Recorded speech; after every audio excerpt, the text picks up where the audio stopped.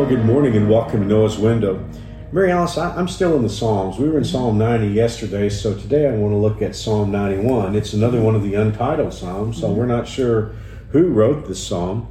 I tend to think that David wrote most of the untitled Psalms, but that's just my own personal take. You know, there are a lot of places in the Bible where God says, if you do this, I'll do this. And those are tremendous places to look because often there are enormous promises. And like the one that we're going to look today at, it's like God says, if you'll do this one thing, I'll do this whole catalog of things. And so I just want to read these verses and then I'd like to get your take on them. Sure. Okay, here's the if. God says, if you make the Lord your refuge, well, hey, that's a great thing to do. I mean, God is like, God said, if I'll be the person you come to when you're in trouble, if you make the Lord your refuge, if you make the Most High your shelter, okay, that's the only ifs here. And the thing that just touches me, Morales, is these are things we should want to do. Right. And yet human pride wants to run other places. I think that's what was behind idolatry. That's what God was so upset about with idolatry in the Old Testament. And hey, the 2022 version of idolatry of counting on things more than God today. So God's like, look, if you'll just come to me, if you'll let me be your God. Now look at this long list of promises. Verse 10, no evil will conquer you, no plague will come near your home, because he will order his angels to protect you wherever you go. My goodness, what a promise that is. They will hold you up with their hands so that you won't even hurt your foot on a stone. You will trample upon lions and cobras. Now, I don't really believe this means literal lions and literal cobras. I think Bible scholars are pretty much agreed, at least conservative Bible scholars, believe that these are references to Satan, to his demons, to the enemies on the dark side. So God says, you'll trample upon the devil and his legions. You'll crush fierce lions and serpents under your feet.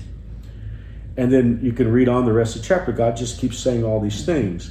But I want us to think about it for a moment, all these promises that God is giving us. He's saying if we'll make him our refuge, if we'll go to him and count on him, let him be our God, then he gives us all these promises of protection. And then I especially love verse 11. He said he will order his angels to protect you wherever you go. Well, life makes us portable, doesn't it?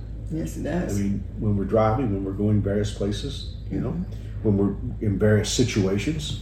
And the Bible says he will order his angels to protect us wherever we go. What do you think about that? Well, the first thing I love about, as you said, the if, everybody can do this. That's everybody right. can make the Lord their refuge. Everybody can make the Most High your shelter. Everybody qualifies for that. There's nobody that excludes.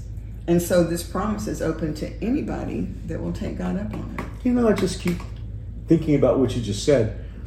God's not asking us to perform some massive act or some massive performance. He's just saying, lean on me when you're in trouble. And that's something that we should all want to do. I think it's hard for us as humans to really grasp the fact that God wants a relationship with us. I think so too. And he wants us to come to him like a loving father wants their children to come to them when they're in trouble.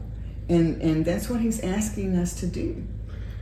Well, he also says he'll give us power over the enemy. And so that is where I really want to go with today's Noah's Window.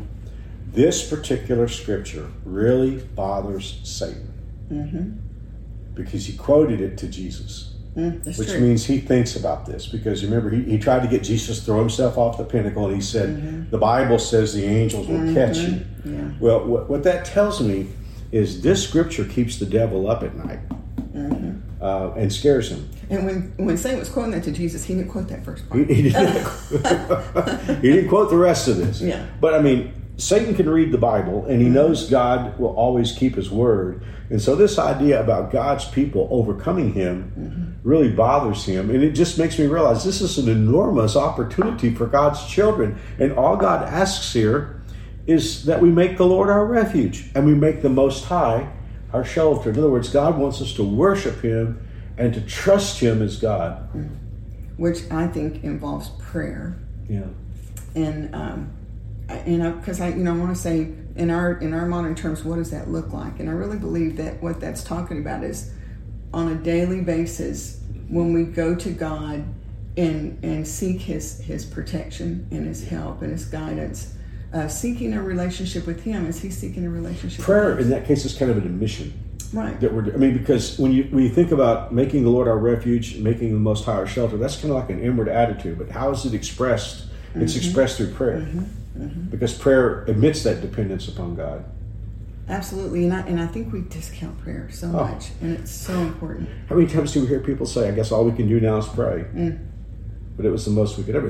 Here's the thing. The only way we're going to, as the Bible says, trample upon lions and cobras and crush lions and serpents, that takes power, and we don't have that power. The only way we can have that power is to lean on God and have him flow his power through us. And our vehicle of communication is prayer. It is. And studying his word. But that's ways that we can communicate with him. Well, it's a great opportunity for us to think we are very dependent on God. Yes. And to let him know that through our prayers. So, Mary Alice, it's a great time to pray. Would you lead us? Yes, let's pray. Oh, Father, thank you, first of all, for just loving us. Thank you for inviting us to talk to you all the time and in every situation. And as we look at this scripture, Father, and we all from our heart want to come to you with our troubles and with our difficulties, and especially with all the attacks of the enemy.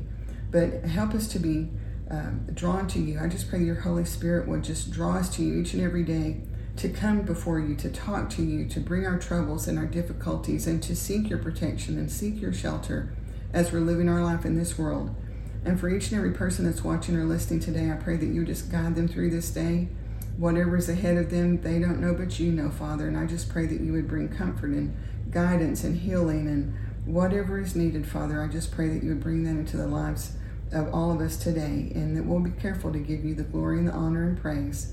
And we ask this in Jesus' name. Amen. Amen. Thank you for joining us in Noah's Window. We'll be back for the Friday edition of Noah's Window tomorrow. God bless. See you soon.